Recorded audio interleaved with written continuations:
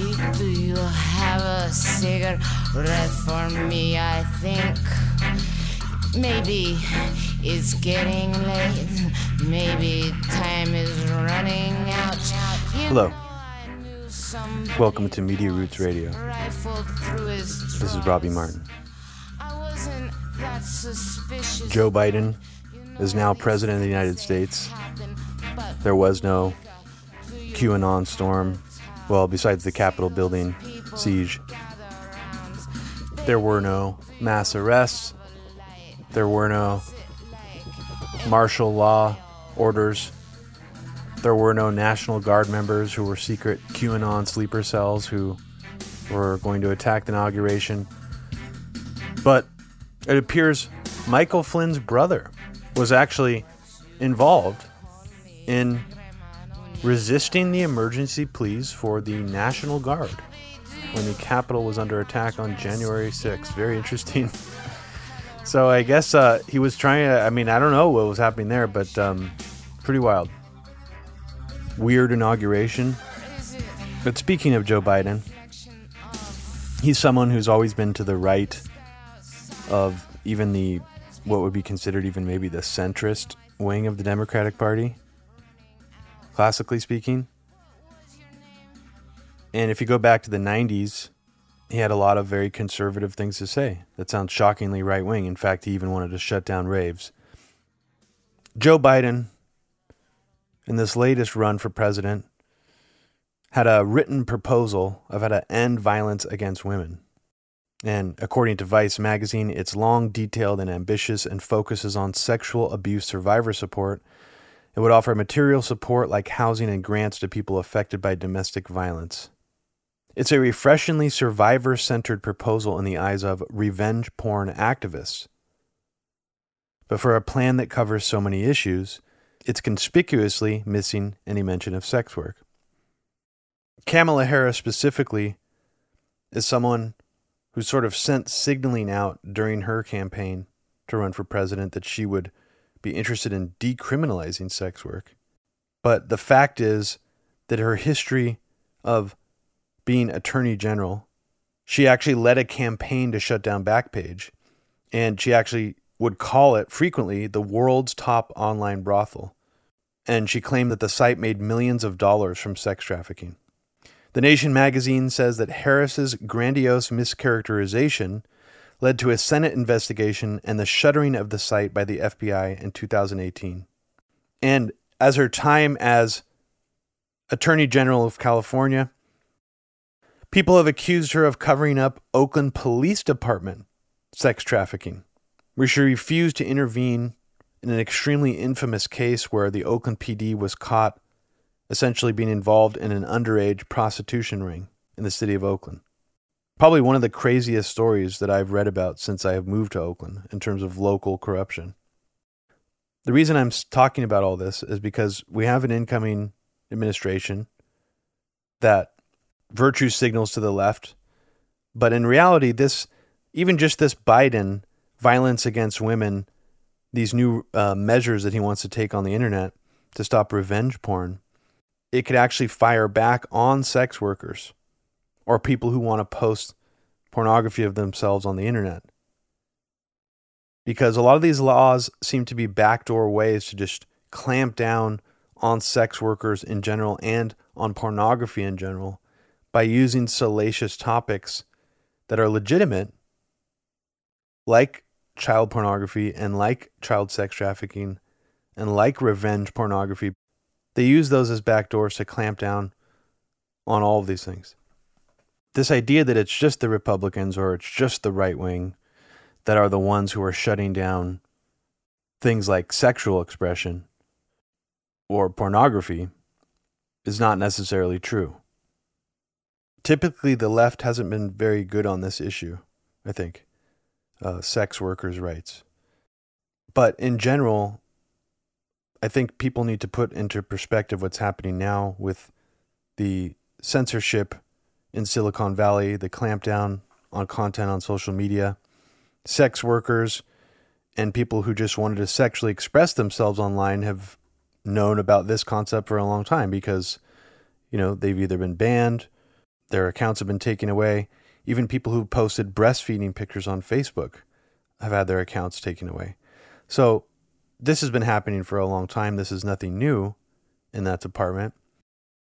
But to help sort of unravel some of these issues and kind of discuss why I believe that the left should focus more on this, and why maybe even some leftists should take a cue from the way libertarians see this issue, because I see some better stuff in Reason magazine than I do from a lot of stuff in left alternative media on this issue, which is a shame. But to help me do this, I have a very special guest on Media Roots today, and her name is Dr. Susan Block. There's just no proper way to sum up Dr. Susan Block's career. I'm going to try anyways. She's a published, best-selling author, a bonobo conservationist, the founder of the Bonobo Way, a practicing sex counselor for 25 years, was the winner of the Glennie Sexologist of the Year Award 2 years in a row. She's a sexual workshop instructor, a TV show host, who had the police arrive on set during the taping of her show twice, and she's also a filmmaker and a columnist. I first heard of Susan when Abby was invited as a guest on Susan's show, and because of that, I could make the assumption that she probably had good politics as well. But a little later, I happened to catch an incredibly insightful and also pretty hilarious article in Counterpunch about basically the deep sexual recesses in the minds of these MAGA supporters. And she specifically delves into Roger Stone's history of placing personal ads in Swinger magazine, specifically one ad that was asking for a black man to have sex with. I don't know if it was his wife or his partner at the time, but and had an element of cuckolding in this personal ad. And I think you also delved into Paul Manafort's leaked family text message exchanges. Am I getting that correct? Yes, absolutely, Robbie. It's true. A lot of the MAGA people are into some pretty wild, kinky activities. It's very interesting how sexuality rears its head. And so you do delve into sort of like what, where this term derives from. I don't think you go too deeply into that in your article, but you explore the psychology of why it might be being used. And it's the term cuck, of course, has just become this sort of weaponized insult in the Trump era. Yeah. I don't think most people realize that that people who are like key allies and surrogates of Trump's are actually into cuckolding as a sexual activity. Yeah, I don't think they do either, unless they read Counterpunch or my own site. But in any case, they should know that cuckolding is an extremely common activity for everybody. I mean, let's just say this. First of all, cuckolding, just in case you don't know, is an interest in watching a woman, maybe your wife, maybe your girlfriend, maybe just a woman you desire. Or it could be a man, because there is gay cuckolding. But it's an interest in watching someone you desire having sex with another person, usually a man, but not necessarily. So let's just say whenever anybody watches porn, regular porn, they're being cuckolded, because you're sitting there watching while somebody you desire, usually a woman, but not necessarily, is having sex with somebody else who usually is, let's just say, more endowed than you, has a bigger penis. So, because porn usually has big penises, that's part of the excitement. So, yeah, a lot of people are being cuckolded all the time, every day. And that's just through porn. There's also just fantasies, just thinking about it. It's just so common I can't tell you how common it is. But at the same time, not everybody calls it cuckolding, and then there are many, many different kinds of cuckolding. When I counsel people in my private practice as a sex therapist who are interested in this, I try to encourage them to do kind of consensual, non-humiliation cuckolding, which is really a variation on swinging or polyamory, where you're just kind of sharing your partner with somebody else and your partner's going along with it and everybody's happy and everybody's respectful. But I must say there's a lot of porn on the internet that emphasizes humiliation. Of course. And it could be anybody that's being humiliated. It's usually the cuckold that's being humiliated, but it could be the woman who's usually called a hot wife, or it could even be the bull. And the bull is usually the alpha male, and very often in our very racist society that we live in, that is represented by an African-American male. Could be other races, but that seems to be very popular. I'm sure people who are familiar with cuckolding have heard the term blacks on blondes. So there's already this racist tension going on that you could interpret as worshiping the black male, or you could interpret it as objectifying, or you could interpret it as both, which kind of is what I do. I kind of see all sides of it. In any case, this easily leaks, so to speak, over into the social and political realm, where people are turned on by the bull, the alpha male, as well as threatened. And the racial circumstances, of course, have an effect. And so the term cuckold or cuck becomes an insult. It's absolutely fascinating. And you broke it down beautifully there, Susan. Thank you for doing that. My pleasure.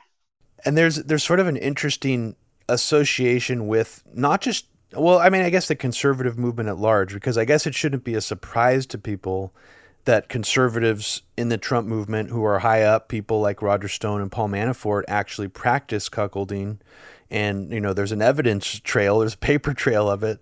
I guess we just found out, you know, some pretty wild things about Arnie Hammer that came out in like tabloids, which is, you know, I won't want to go into that here, but it shouldn't surprise anyone because the conservative movement, you know, just homosexuality in and of itself has been used by a weapon to try to ruin people by the conservative movement at large via the Republican Party. And there's so many closeted gay Republicans. I mean, that's always sort of been the case.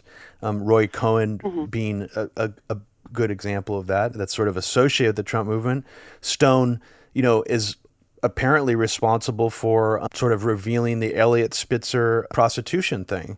And so these people sort of have a history of weaponizing sexuality in a way that, you know, that meshes with this dirty trickery, you know, politicking, and that's kind of interesting in and of itself.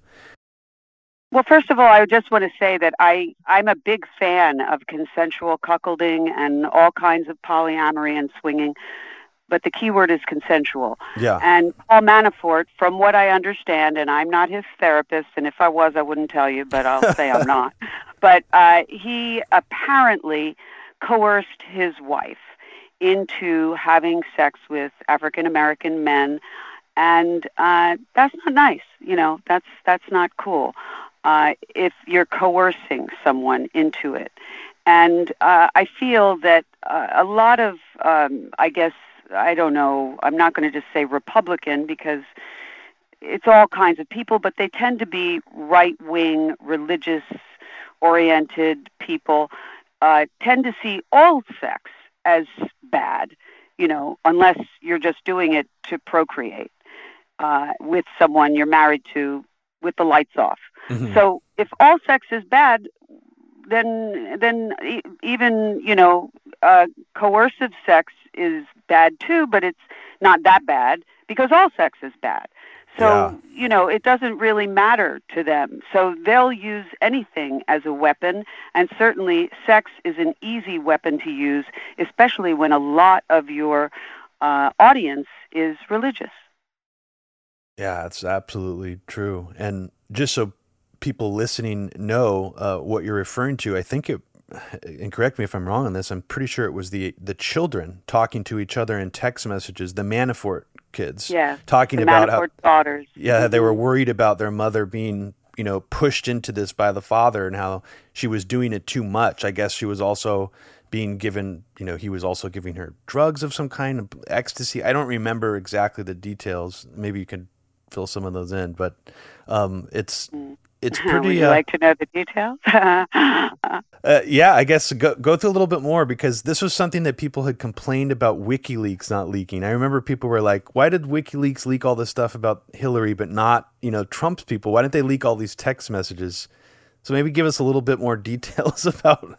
Well, I guess you can't always control your leaks in sex or politics, So according to what I've heard in the news, I don't have any inside information here, but the Manafort daughters' texts revealed that Papa Manafort was an avid interracial cuckold who coerced his wife into participating in group sex with multiple men.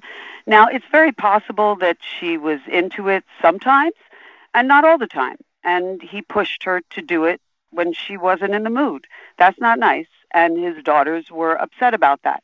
It's also possible that his wife, Kathleen, who when she found out that her daughters found out about her cuckolding, she felt embarrassed, and she says, "Well, I'm not into that. I just do it for your father. I don't, and that's I got to say, even though I am so not a fan of Paul Manafort, I got to say sometimes the partners do say this. People are constantly revolving around denial in the world of sexuality, especially when it comes to talking about it with their children. So, I'm really not sure how coercive this all was. The daughter's texts back and forth seem to indicate that it was very coercive, but I don't know. After all, the wife was there sitting in court while he was on trial all the time. She seemed to be very much his fan, so I'm not sure whether he really did coerce her or she just said that so that she would appear to be less of a slut to her daughters. Yeah, I mean, and it seems like some of the themes of what you've been saying so far is that there is a very important distinction to make between coercive, any kind of sex, versus completely consensual sex, and also like having healthy communication. I mean, I guess for me, it's hard to picture someone like Paul Manafort having a healthy sexual communication with his wife. I can picture him being the cuckold in this situation and pushing her into this sort of kind of nudging her to do it, but it's hard for me to believe him being like a articulate sexual communicator is what I'm saying. Well, it depends on his therapist, I guess. Sure. Probably not. He probably wasn't. But I can tell you this.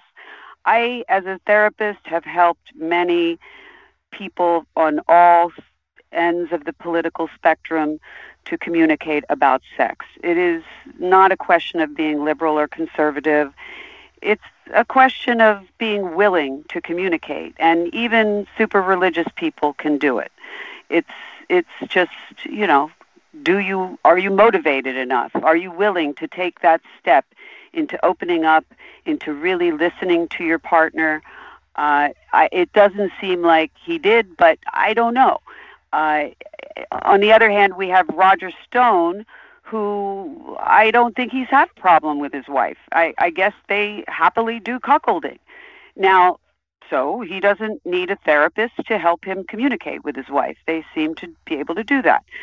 But what he does is he weaponizes it, and that's a case of typical, right-wing hypocrisy, where behind closed doors, whether that door is green or black or blue or red, they are doing the things that they make fun of or they denigrate in public, and that is very, very poisonous for society. Yeah, absolutely. And there's another angle that you've talked about sometimes on Twitter, this idea of sort of this amosexual, bloviating masculinity, like the Trump, I don't even know. There is sort of a sexual aspect of it, and I want you to explore that. But just sort of this like the Proud Boys masculinity plays into it. This sort of like the shirtless Roman, Spartan warrior, like the guys who dress up, like even the QAnon shaman. Right. I don't know. I don't even know what I'm trying to say, but considering the sort of amosexual ejaculatory events on January 6th, Susan, Mm-hmm. I mean, how did you feel about that in general? I mean, because I know you wanted to discuss this, and what was that like for you, seeing that all go off like that? The insurrection orgy? Yeah. Oh, baby. I mean, it was strange. I wake up, I see these pictures, I think, they look like cosplayers. They're, a guy's wearing horns, the shaman, and I like to wear horns because I'm a big fan of Pan. Pan is the patron saint of the bonobos, who are called Pan Paniscus. We'll talk about bonobos later, I hope. Nice, yes. But in the meantime, I love horns. I love furries, people who dress up as animals, and I don't know. I like cosplay. I like role play, LARPing, and that's initially what it looked like. Then I start to see, oh, wait a second. These guys seem to be friendly with the police, so they're letting them in. Oh, now they're doing damage.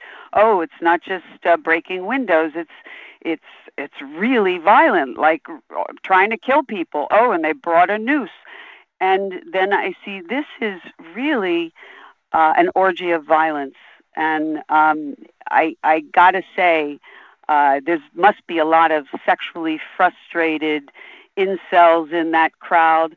There's got to be a lot of daddy fetishizing maggots and people that are self-hating cuckolds. They're just cuckolds because, as I said earlier, it's a natural way to be. A lot of people like the idea of watching somebody have sex with somebody they like. Sure. And there's nothing wrong with that. But if you're constantly told by Roger Stone type people that you're a cock and you're inferior, and then you feel bad about yourself. If you're constantly told that your bisexual desires, which I think most people have, and certainly these guys have, then you feel bad about yourself. You don't want to be gay. Oh my God. But here they are rubbing against each other. I mean, it was disgusting, I have to say, and I'm open-minded about fetishes, but they're beating this police officer, and they're against each other so close. The mob is so close. It was like an orgy, like a cuddle puddle, but they're not cuddling. They're doing great, terrible acts of violence. And my feeling is there aren't very many basic instincts in us humans. There are a few. We have an instinct to survive, to eat, to breathe, to have sex. I don't know that violence is an instinct, but definitely violence is something we often channel our sexual instincts into. We channel our desire for sex into violence, especially when we feel that sex is bad, especially when we feel that our sexual desire to be with members of the same sex, or to be cuckolded, or to just have sex outside of what is prescribed by our religion, then it feels like violence is better. And violence is encouraged by our society, by our president, certainly. Hopefully by the time this interview is on, it will have a different president. But in any case, even any president, let's just say all presidents of the United States encourage violence. Yes. Through the glorification of the military, through the glorification of the police. Violence is seen as something somehow pure and wonderful, and certainly religions glorify violence. The Bible glorifies violence. Sure. So is it any wonder that we have so many lost boys in our society who are channeling their natural sexual desires, perverting them, I would say, into violence. And in this case, it was a mob violence. Listen, I'm a big fan of orgies. I miss them in the corona apocalypse. I can't have no orgies no more. I love my husband, though, so I have great sex with him. But I also enjoy the feeling of group sex, and I think human beings, we used to do that. And I mean, some human beings still do that. But I think we used to do that a lot more in hunter-gatherer days. We'd have, there wasn't this, there weren't rooms, so people would have sex in the open, just like bonobos do. And I think we miss that. And it's sometimes, we can channel it into going to concerts or sporting events, clubs, and I would say that's not the same. But also, I would say in the corona apocalypse, we can't even do that. At least those of us who are responsible. So, of course, we're like powder kegs, all of us. And these guys, they're encouraged to express themselves through violence. They're all sexually frustrated, I'm pretty sure. And so here we have this horrible orgy of violence in the people's house. And I wanted you to comment on something that I don't think you touched on the Counterpunch article, and I don't think that you've talked about on Twitter, at least maybe you mentioned in passing, but there is a very strong sexual component to QAnon, which is not entirely to blame for what happened. Obviously, there were a lot of different things that went into it, but I think it did play a fairly large role in some of the hysteria. Now, I don't know how deeply you've looked into QAnon, Susan, but it's basically, in a nutshell, all about that there's a secret pedophile elite that Trump is fighting a shadow war against. And this pedophile elite also engages not just in child sex trafficking, like the business of it, the business end, and they enjoy having sex with children, but it also involves things like that they cannibalize, they eat children's brains, they get high off their adrenochrome. It gets really dark. And I'm wondering, and that's a pretty normal view in general now within even the MAGA movement. They have this general belief that the left are actually made up of these pedophile elites who eat children. Now, I just want to know what It's hard not to laugh. It's so strange and so silly, and yet you're right. It is very real, and in terms of there are people that seem to really believe this. I don't know if they really believe it. You never know what's inside of people's heads. But I do know that our society sexualizes children and forbids them from being sexual and forbids anybody from thinking sexual thoughts about them or expressing sexual thoughts about them. So yeah, it's like a powder keg of thoughts about children and accusations of pedophilia. Any kind of accusation like that is just like a death sentence. And by the way, just because someone is a pedophile doesn't mean they're a child molester. I just want to establish that. I counsel a lot of people, and I figure this could get me in trouble with some people, but I counsel a lot of pedophiles who never touch children, but they have fantasies, and they talk to me about it, and they might do a role play with an adult person who acts like a child. And so, I don't feel, I'm always cringing when I hear about pedophiles, because all that means is someone that finds children appealing. That doesn't mean that they hurt children. That doesn't even mean that they touch children. Someone that hurts children or touches children is a child molester or a child rapist or something. So, yeah, they are doing this. It's a button pusher.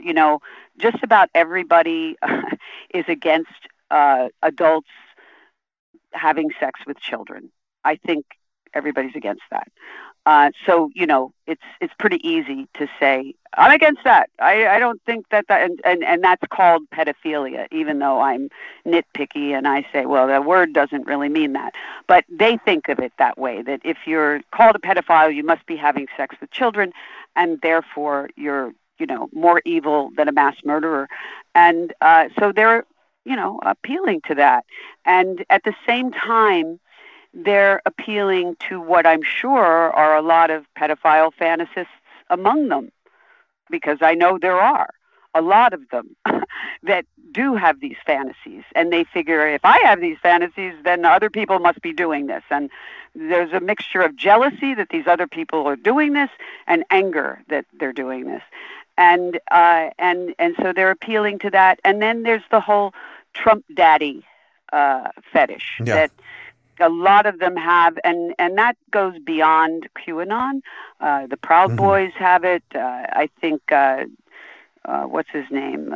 Miko, the guy that's got the kind of Greek name. Milo Yiannopoulos? Yeah. Milo, he hasn't been in the news too much lately, but I remember when he first was talking about it, and I went, oh, yeah, of course. This is why a lot of people love Trump, is he's the bad, mean daddy that turns them on. That turns them on to see this daddy that's going to punish either them, maybe if they're submissive and they like the idea of being spanked, or if they're more voyeuristic and punishing, they like the idea of punishing other people.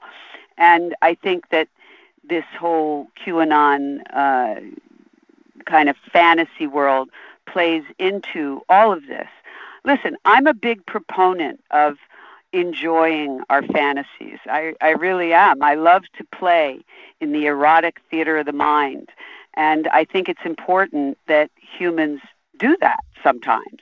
When we masturbate, when we have sex even, you share fantasies, you can talk about it with your partner. There's lots of things that turn us on that we shouldn't do, and that we don't maybe we could do, but we don't want to.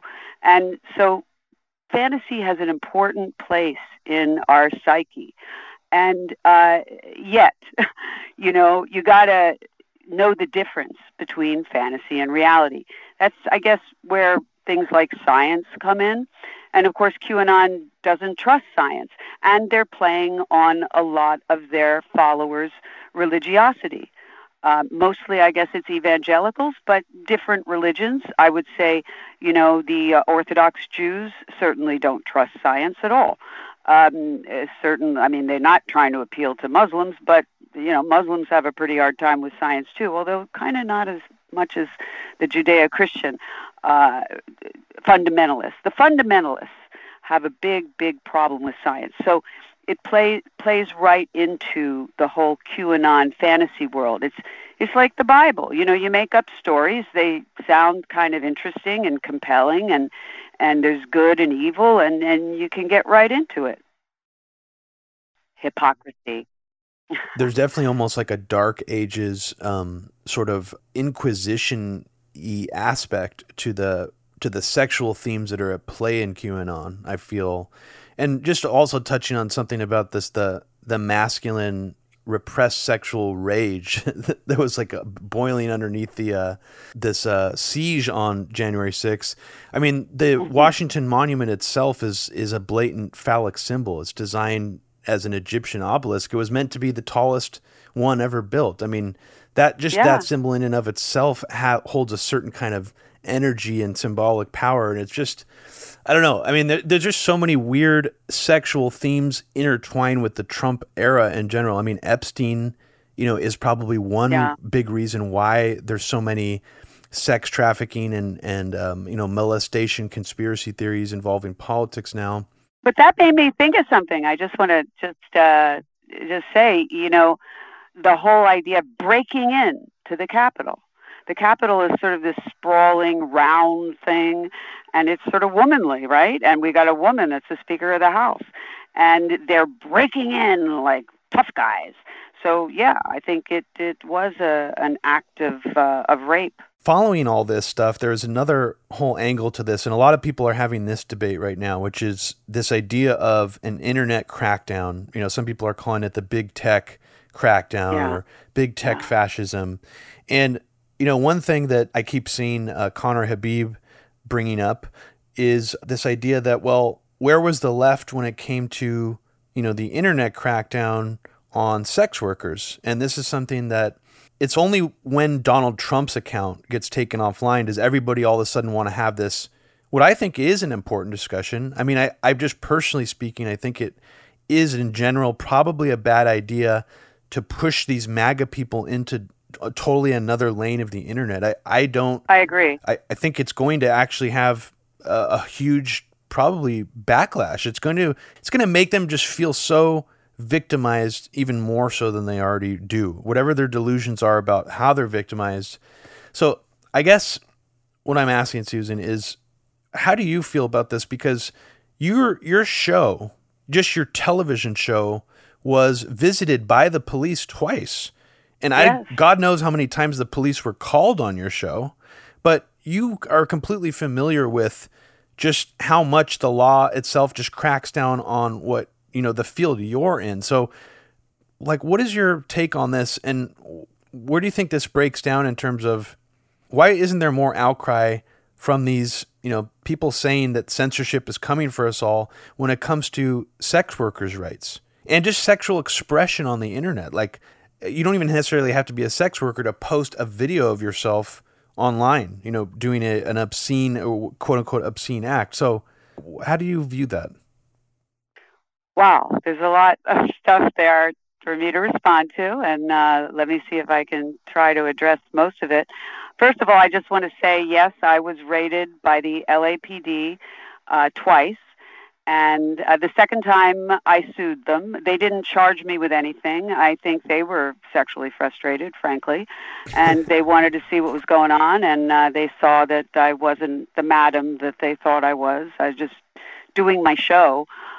But I do have porn stars on the show. That night I had Ginger Lynn on, and they were big fans of Ginger Lynn. When I think about it in retrospect, it was funny, but it is funny. But when it was happening, it was harrowing, telling me, stop the show, and holding guns on me, and then saying, now do the show, and holding guns on me. So it was very harrowing. They were searching for something, never found anything. I sued them, and I won a very nice settlement, though. So thank you, LAPD. So yeah, I know what it's like to be invaded and to have my Fourth Amendment rights infringed, as well as First Amendment. But I think that's why I don't like the idea of Donald Trump or anyone being censored.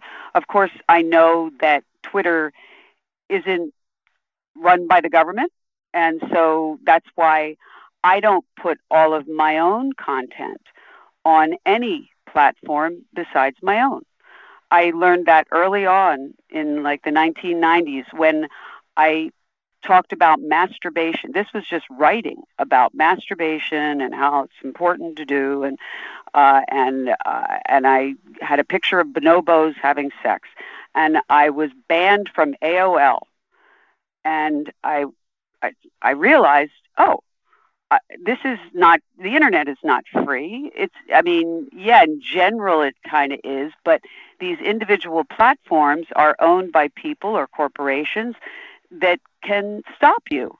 And so you have to do your own thing.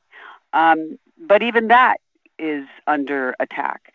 And it's very sad to see that a lot of the attackers are liberals, are Democrats, people that maybe a lot of sex workers and sex-positive people feel are supposed to be our allies. Well, they're not. At least a lot of them are not. There was a law passed a couple years ago that they call SESTA FOSTA. Yeah. And that is short for Stop Enabling Sex Traffickers Act. That's SESTA, and FOSTA, Fight Online Sex Trafficking Act. It was kind of hilarious in a sad way that, of course, a president who had lots of sex with sex workers and paid them off to keep quiet signed this thing. But at the same time, it was passed in the House in a vote of 98-2. Now, the titles of these bills sound very worthy. Who doesn't want to stop unsavory pimps from forcing underage girls and boys into prostitution? So SESTA FOSTA doesn't do a damn thing to stop sex trafficking. It does do a lot to harm adult consensual sex workers and their clients. and it drastically curtails the freedom of speech of all internet users. As you were saying, sex workers aren't the only ones that like to post something sexy sometimes, something, as they say on these platforms lately, suggestive. That's what's now considered, kind of, it could get you in Facebook jail or, shadow banned by Twitter or kicked off of Instagram if you do something suggestive. So, that's already there, and that is pretty horrible. But now they're considering this other bill to make it just a little more horrible.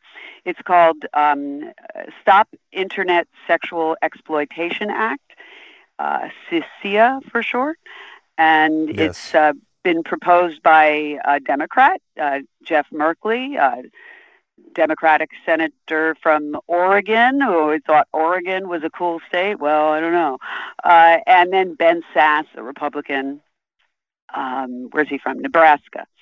So it's a reaction to a report that was done on non-consensual and revenge porn. Nobody likes that. I mean, people like it. Let's just say nobody's for that.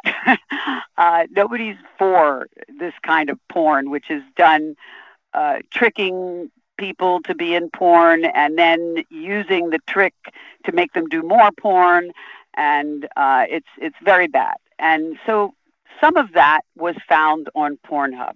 Yeah. And Nicholas Kristof wrote in collaboration with a Christian anti-porn group called Exodus City an article about this. And in the New York Times, right? Yeah, in the New York Times. And so, very respectable and everything. Everybody believes it. Everybody believes that Pornhub is basically a sex trafficking hub. Well, it's not. I'm not a huge fan of Pornhub or anything, and it's another corporate greedy entity. But at the same time, there's a lot of sex workers that use Pornhub to make their living, and they're totally consensual. They're honest, hardworking sex workers, and sex work is real work. That's a saying that we use, and it's so this kind of legislation just forces all these people to do all kinds of paperwork that's very difficult to do. If you want to use a clip from something you did maybe 10 years ago, you can't do it because you can't necessarily get all the paperwork together. Wow. There's so much red tape that's put in the way, and it also encourages various platforms that might not be as powerful as Pornhub. It encourages them to just completely get rid of the sex workers, get rid of all the sex, because they don't want to be responsible. There's also this whole issue of liability. These bills want to make the platforms themselves liable if some revenge porn company uploads some of that onto their site. And it's not enough for them to eliminate it. They have to also be prosecuted according to these bills. And I have to say that our new vice president, Kamala Harris, who I like in a lot of ways, she has prosecuted sex publishers for years, especially when she was district attorney in California, and she put Backpage out of business, which really hurt a lot of sex workers. Now, the good news is that CISIA died in committee a few weeks ago. Woohoo! Oh, that's great news. But they're bringing it back. All right? Nobody wanted to sign up for it. Nobody voted for it. Everybody was busy with other things like, hiding under their chairs while, mobsters come in. But no, they didn't vote for it. But now they're bringing it back. They just hope that they're going to get the votes, and maybe they will. It's dangerous. Yeah, and even if it doesn't pass this time, there are going to be different iterations of them bringing it back again and again, because I think there's definitely some kind of new push for a war on pornography in some general sense, it seems like. And, it wasn't the Sesta Fostis thing was about, personal ad. It seemed to mostly affect personal ad website. Like Craigslist took down their entire personal section because the law was so all encompassing. It created this gray area where it couldn't be defined specifically what was, considered whatever they were specifically looking for. So I guess, there's been a real impact from this in the sense that I think Visa and MasterCard, maybe MasterCard reneged on this since they said it, but Visa is still not processing payments from Pornhub. And it just only took this one article from Christoph, and it's so shitty because in the article, I mean, you don't even, I didn't even know that he co-wrote it with a Christian group. That's wild. But in the article itself, you can just tell that he's sort of deliberately blurring the line between consensual and non-consensual acts. Like he's conflating things that are blatantly illegal with things that he clearly just doesn't like the idea of teen porn. I mean, Christoph may be offended that people who are 18 years old can consent are legally in porn movies, but he's sort of just creating this blurry line where I just feel it is really strongly feeding into that right-wing sort of puritanical approach to all this, where it just seems designed to shut down sex workers online in general. And I don't know if you see it as a larger thing. That I see it as larger. Yes, I see it as not just right-wing and not just, yes, it is puritanical. Yes, it is right-wing, but it's also a lot of people on the left, a lot of, kind of anti-sex feminists want to shut down all porn.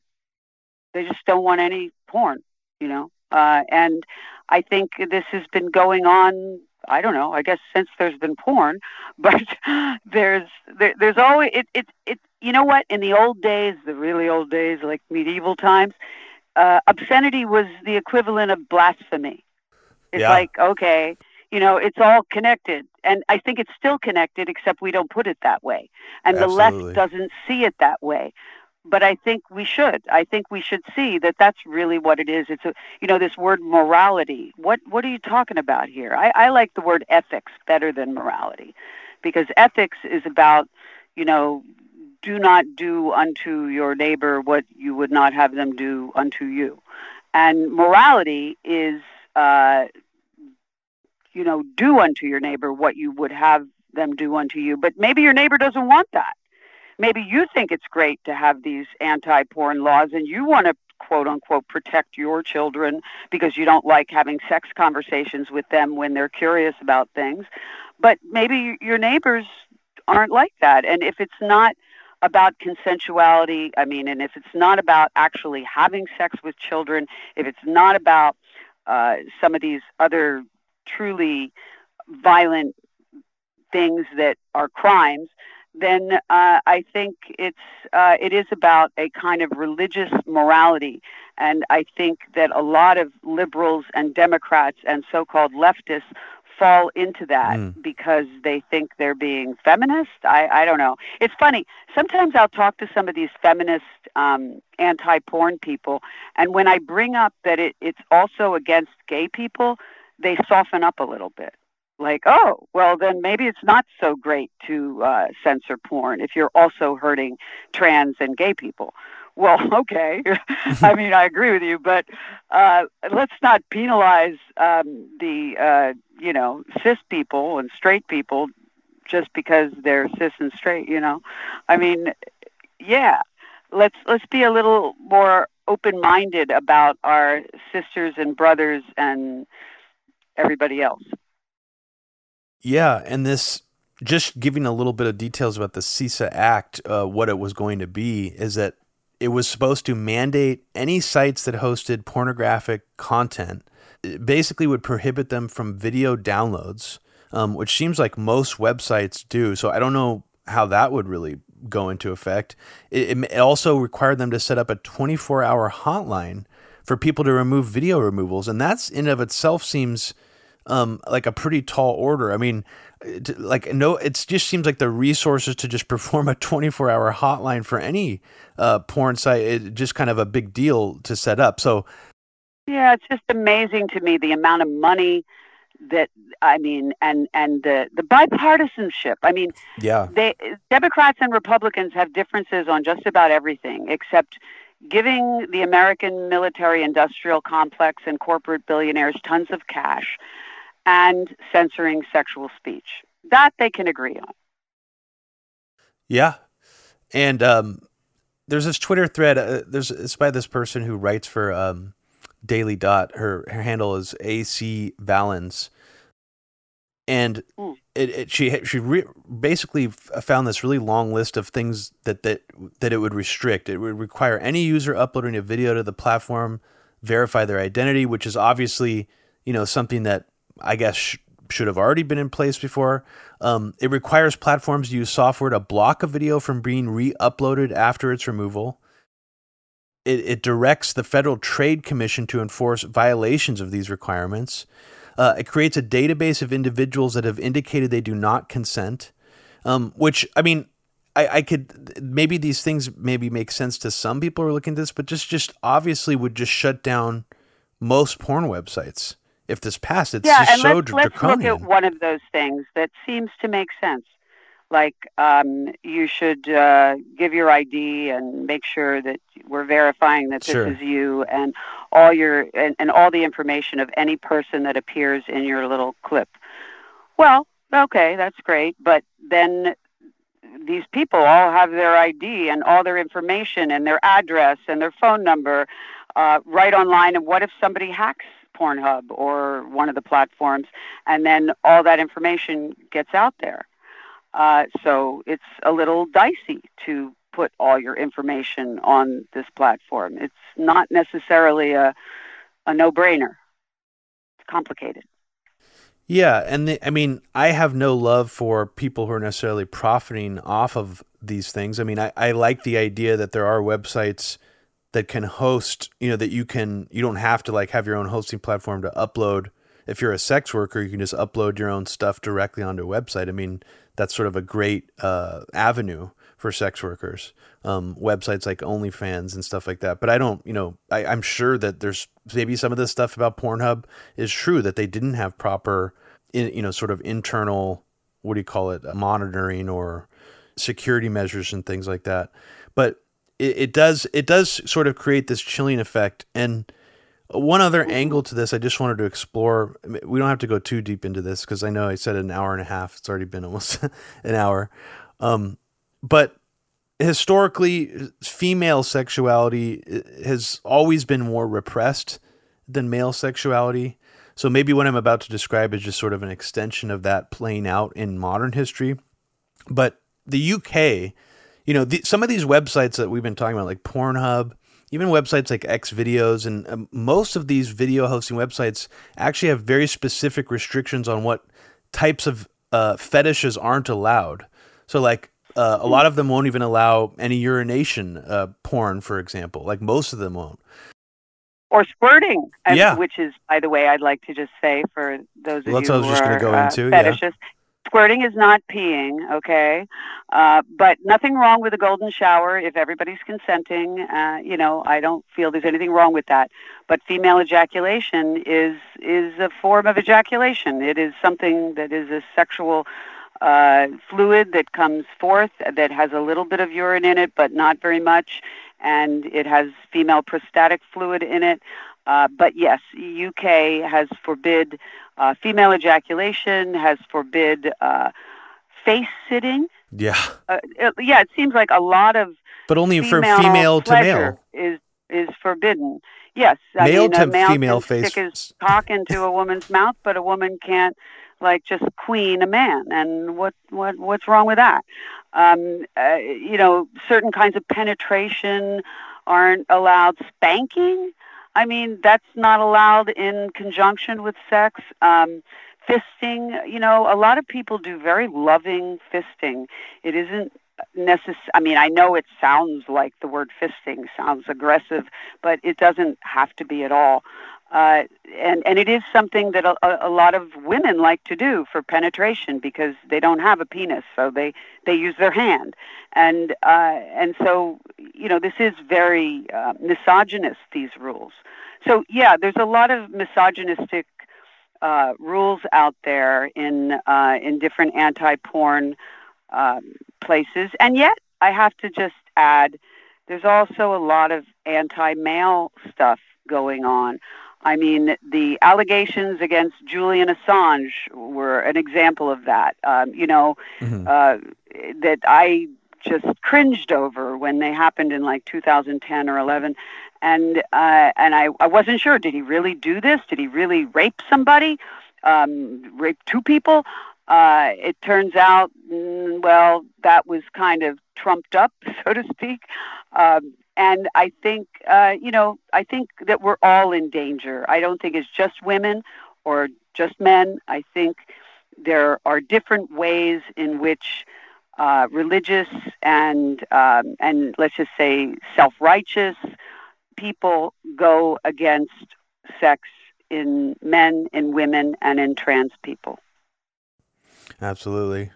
And just so people know which UK legislation we're talking about, it was called the Audiovisual Media Services Regulation Act of 2014. And among the things that you said that they banned, face-sitting, squirting, female ejaculation, fisting, spanking, they also banned whipping and verbal abuse. And so all those things together just seem like, in essence, they're just trying to get rid of BDSM porn in any form. And then also menstruation, which is, obviously inherently misogynistic to ban that. But also most of the websites like Pornhub, and from what I've seen, they've banned most of those things from just being uploaded. I guess, as someone who has produced and hosted something called Dr. Susie's Squirt Salon, Secrets of Female Ejaculation, was that a film or a live workshop that you did at the... It was a live show that I turned into a video that's, one of my most popular videos still, because I had a lot of female ejaculators and experts as well teaching women how to do it. Some women do it naturally, and some women kind of have to learn. It's like a regular orgasm. I mean, some women do it naturally. I'm one of those women that had to learn. I had to read Betty Dodson's Sex for One, then called Liberating Masturbation, in order to learn how to have an orgasm. So you see, a lot of what is called porn is sex education, and there's a kind of crossover there, because when you're doing really good sex education, you got to show some things. You can't just use diagrams, and so that is especially important for women's pleasure. I think it's important for men too, but men tend to know how to ejaculate without having to learn or have an orgasm. But women tend to need some instruction as to how our bodies work. That's partly because society discourages us from exploring our bodies, but also because, a lot of our apparatus is inside and a little bit mysterious. Yeah, and I mean, what you're talking about seems like a vitally important thing to make available to people. And essentially, according to this UK law, you wouldn't even be able to distribute something like what you produced. It's correct. I would not, and I think I'm not in England. Although they have this funny rule there where you're not allowed to make it in England. Oh, got it. Yeah. But you could see it if it's online. So I certainly have a lot of clients and customers that are in the UK and that look at my squirt salons and other stuff. But I guess I feel bad for the Brits. They can't make it. They can only look at it. Veering back to our conversation about just these, more recent obscenity laws that were passed in the UK. I mean, I don't think most people realize or have a general idea here that, and maybe it's just because of the seeming explosion of sort of American produced porn and the easy access to it, that the U.S. itself has some really vague and draconian laws about obscenity. And two semi-famous porn producers, I guess one of them's fairly famous. You've had him on your show. You've met him. He goes by the name Max Hardcore. Another one, Rob Black. Were both basically in, the law came after them. And I think basically both of them were sort of swept up under this new sort of Bush era resurrection of the War on Porn, as it was called in around 2005, called the Obscenity Prosecution Task Force. So, and what this task force was basically doing is it was enforcing an already very, very vague and old law that had already been on the books federally, which is essentially that obscenity is, I'm reading this from the Justice Department's website, that obscenity is not protected under the First Amendment to free speech, and the U.S. court uses a three-pronged test commonly referred to as the Miller test to determine if material is obscene. Obscenity is defined as anything that fits the criteria of the Miller test, which may include, for example, visual depictions, spoken words, or written text. That's Miller versus California of 1973.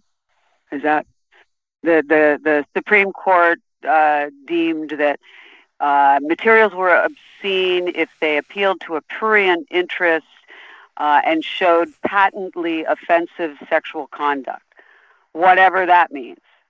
Yeah, and that law is still in the books. And what's interesting is it's relegated to the states of how they want to interpret that law, and they've been given extreme leeway to do so. So, for example, individual states like Utah, which is very, very Mormon. The Mormons basically control the government in Utah. They use... Yeah, but let me just add, Pornhub says that Utah is one of the highest... sure, that's exactly right. They watch porn more than anybody, so there you go. For sure, yeah. Speaking of the repression, but the Utah tried to use the obscenity law, as they interpret it, to arrest a local video store guy for just screening some adult porn videos in his store. So what's interesting is this law could be interpreted to just include any pornography. And that sort of, in a weird way, has defined where porn is produced in various states. Now, there are other laws on the books, obviously, that have dictate that. But this, in one way, has dictated where certain porn is being produced around the United States. So I guess I wanted you to speak a little bit about what you know about the Max Hardcore sort of trial, how he sort of got roped into that, and like why people probably won't be producing. I would imagine, and maybe I'm wrong about this, so correct me if I am, that I would imagine people aren't producing porn anymore in the United States that resembles what he was doing. In some specific ways because of what happened to him. But if that, and I don't know if you agree with that, but go into what happened to him and like what, I don't know, some of the ins and outs of that legal case. Yeah, I had him on my show right after he was released from prison, La Tuna Federal Prison, where he served almost 3 years. Jesus. And I mean, I'm not a big fan of his style of porn. Actually, I don't like it at all. It's really gross. He has a lot of rainbow showers, or had. He doesn't do it anymore. But where somebody's basically vomiting. But I know people that say they like rainbow showers, not just watching, but doing. Now, maybe these people are bulimic, okay? But let's just say that's kind of gross. But he would always get consent, had people sign things, said that they consented to certain acts, and so I don't think it was anything about non-consensual activity.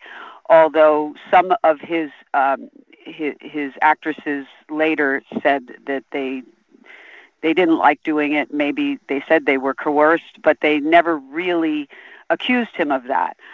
They accused him, what he was in prison for was because he sold a video to somebody in Florida who happened to be a police officer. Yep. And that police officer was there to entrap him. And not to say he didn't sell other videos to people in states where maybe it was less legal than in other states, but this was a particular trap for him. And they got him, and it was, I think, for golden showers, maybe for the rainbow showers. It was not for anything about non-consensuality. It was for grossness, for things that, I think are gross too. But some people like them, and they were consenting. Yeah, he does. He did have the girls dressed up to look like they were underage with pigtails and little schoolgirl outfits, but they were all over 18. When I had him on my show, Bonnie Rotten was there, and they met, and they had this wild affair, and she did some stuff with him, and then she later decided she didn't like him. I don't want to actually speak to that, what she decided, but she did on the show. I will say this: she fisted his longtime sweetheart, Layla Rivera, who sang almost the entire Star Spangled Banner through a ball gag. And, I mean, let's just say some of this stuff is so silly and funny. I don't know. I find that an entertainment value as long as everybody's consenting. And humiliation and that kind of thing is so subjective. Some people just enjoy being pushed, having their boundaries pushed a little, and if they're consenting, I think it's okay. And so I feel Max Hardcore, he's a nice guy to me anyway. So I like him as a person. I happen not to like the pornography he did. I think he was entrapped, and I think he's a bit of a martyr for the pornography industry. Everybody abandoned him. A lot of people accused him of things that he never did. So I kind of, that's my take on that. Yeah, I mean, I didn't realize Glenn Greenwald actually had written about this case back in 2008. And this is one interesting thing he said about it. He said that even though Max Hardcore lived and worked in California, the Bush DOJ dragged him to Tampa, Florida, in order to try him under Tampa's community standards. Yeah. On the theory that, I guess, his website used servers physically based in Central Florida. Oh. So it's interesting, to think of that he was potentially just made an example of by this, whatever this, and he was probably the most high profile person to be made an example of. I guess they tried to do this to some bukkake producer in the United States, and it failed. And I don't know if they're talking about Rob Black actually in this article, but I know Rob Black also went to prison. I don't know the details of his case. Rob Black, I think it was more because he did videos depicting rape scenes. Kidnapping they were all and stuff. Consenting, but they'd have like kidnapping and that kind of thing.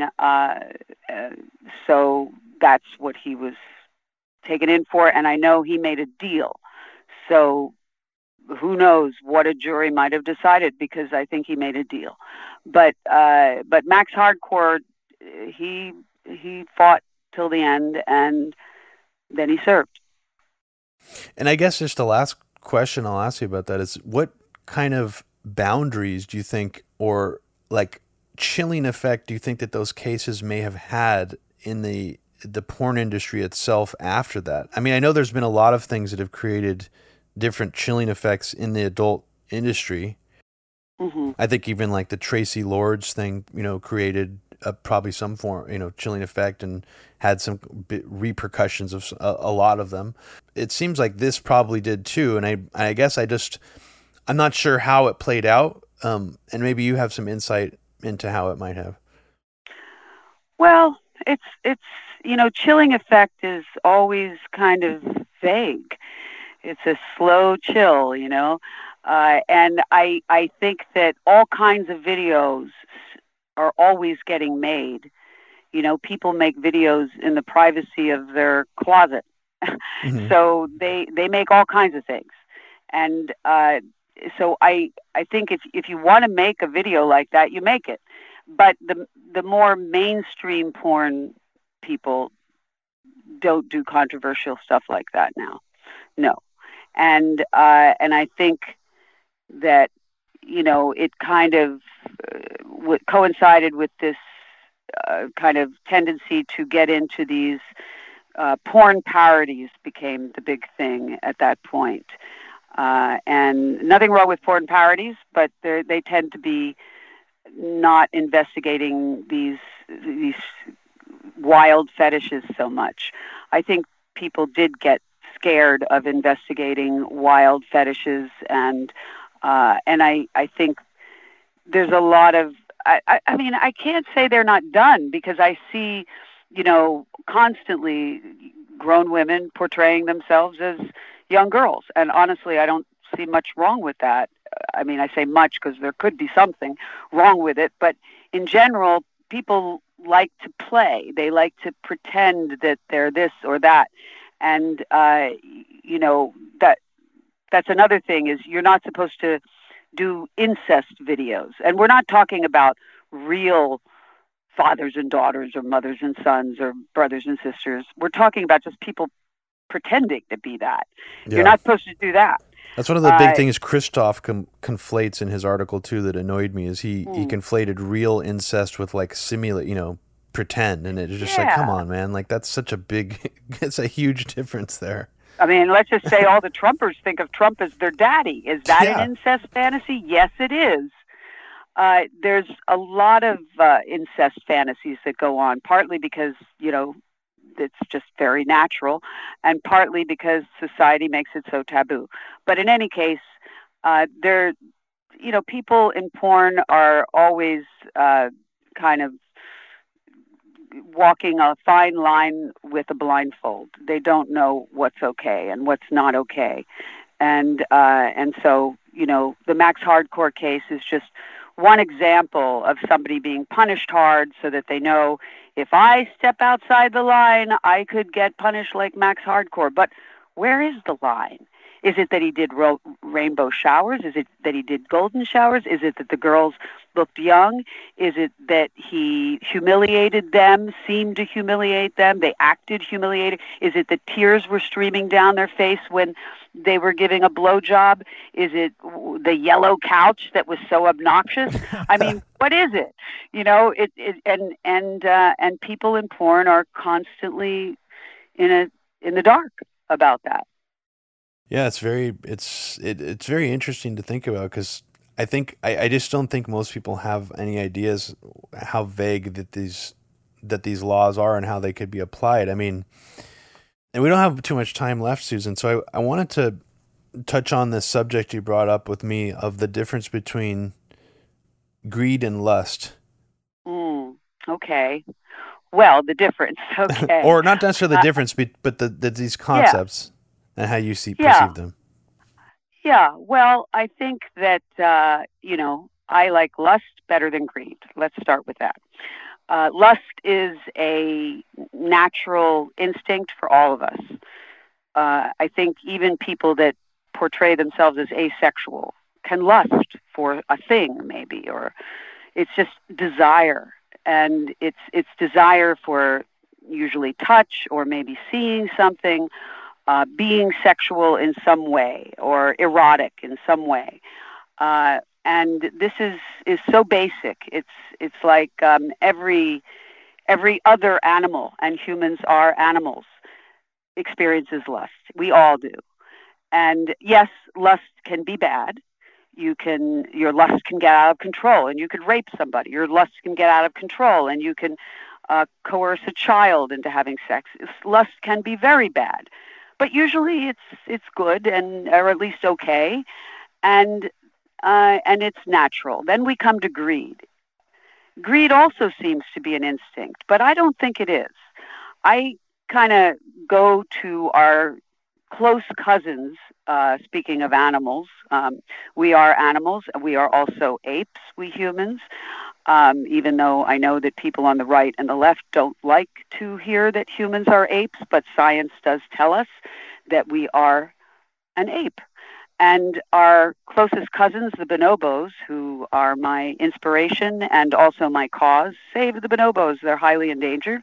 Bonobos show us how natural lust is, and maybe, they're 98-point-something% genetically similar to us, and they are having sex almost all day long, some form of sex, and they're very pansexual. They have sex with the males and the females, the females and the females, and the males and the males, and it all seems to help to make them very peaceful. There's never been a bonobo seen killing another bonobo in the wild or captivity.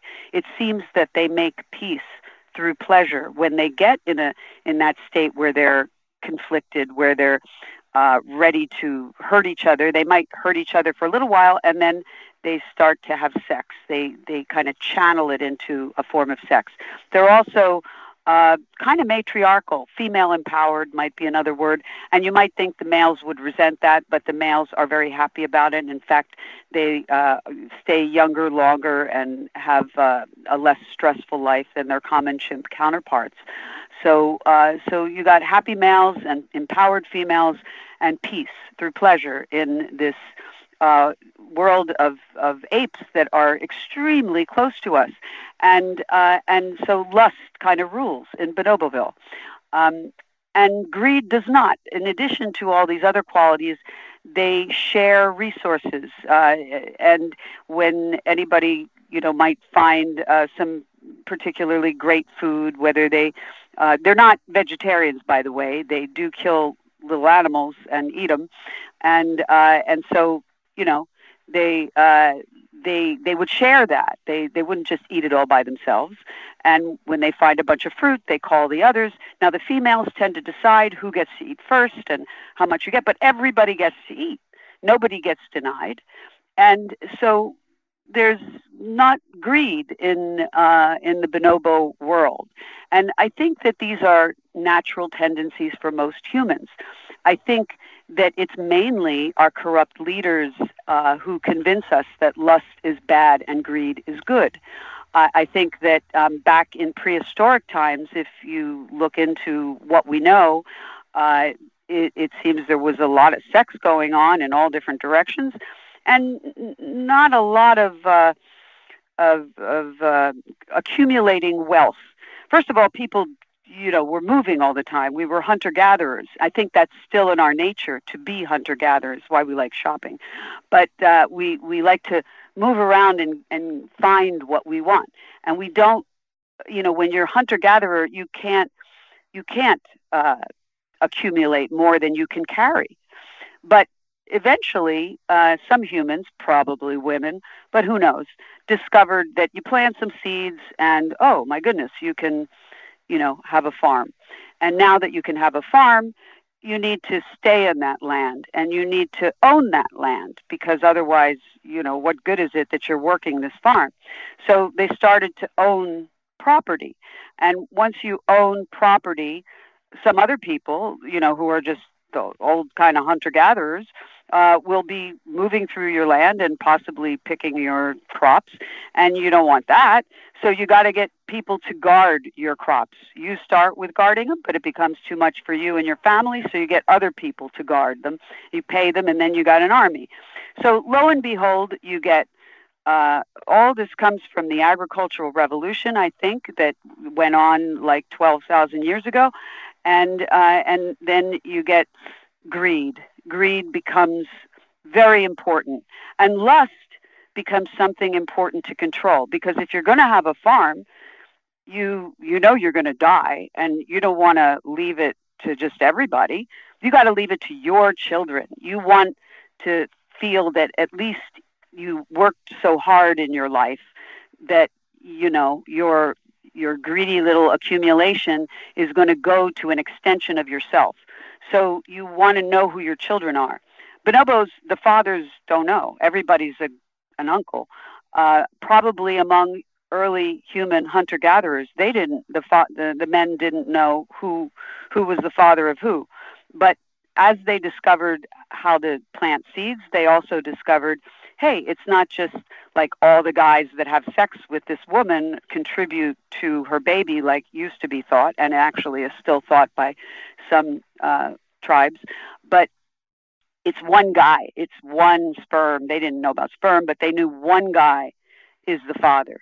And once they knew that, they start saying, well, wait a second, we got to control lust. And yes, first they start controlling the lust of the women, but then they got to control the lust of the men too, because you don't want men interfering with your wife or your harem or whatever you've got. So the women become chattel, the children become, extensions of yourself. And I don't think any of this is natural for us. I think this is why we struggle so much with it. I think what's natural is for us to be hunter-gatherers. I'm not saying we should go back to hunter-gathering. You know, I'm myopic myself, and I would bump into a tree and die.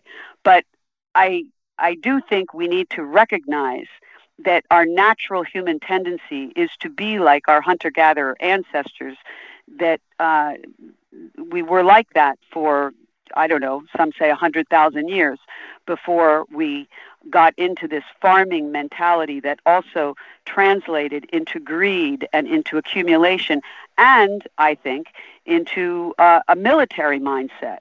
Because although I think early humans, the prehistoric humans, they were violent to other animals in order to eat them, and they would often they would cooperate in order to maybe bring down a woolly mammoth or something like that.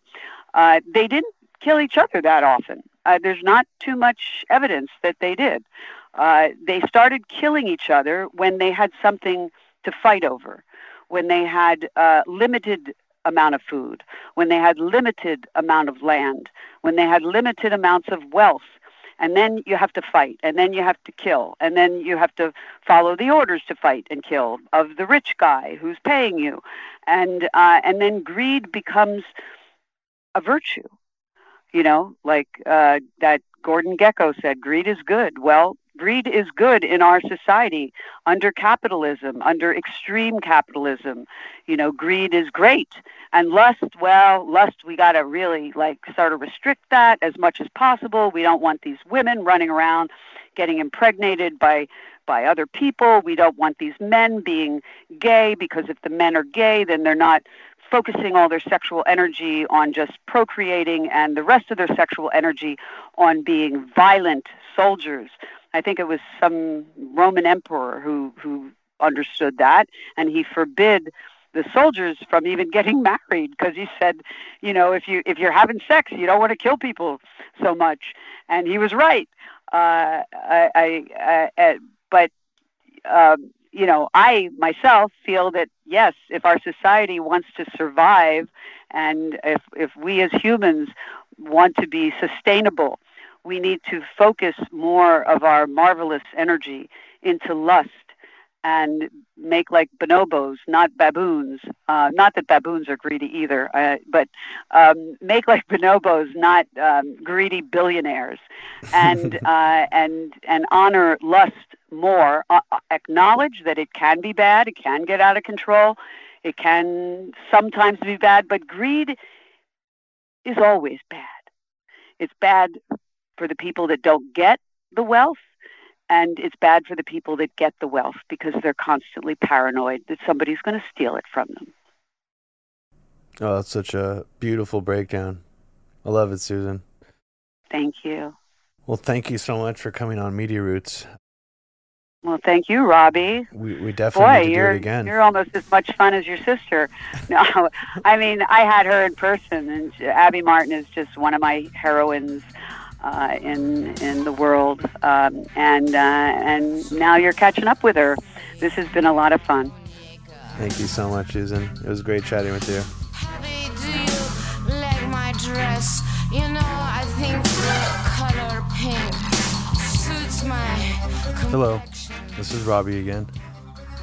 I seem to always pop in at the end like this now on these podcasts, but I'm just here to remind you that we have a Patreon page where if you subscribe for as little as $5 a month, you get access to our one bonus episode per month, our premium episode, premium Media Roots Radio content. And this bonus episode this month is going to be an exclusive episode with Abby and I, post-mortem of Trump, our reflections on the election, what Biden's going to be like, all that stuff. So if you want to hear that, subscribe to Media Roots Radio at patreon.com/Media Roots Radio. We also continue our premium content, the Freemasonic History of the United States series on Media Roots Radio, and part 6 of that series will come out in February. Thanks.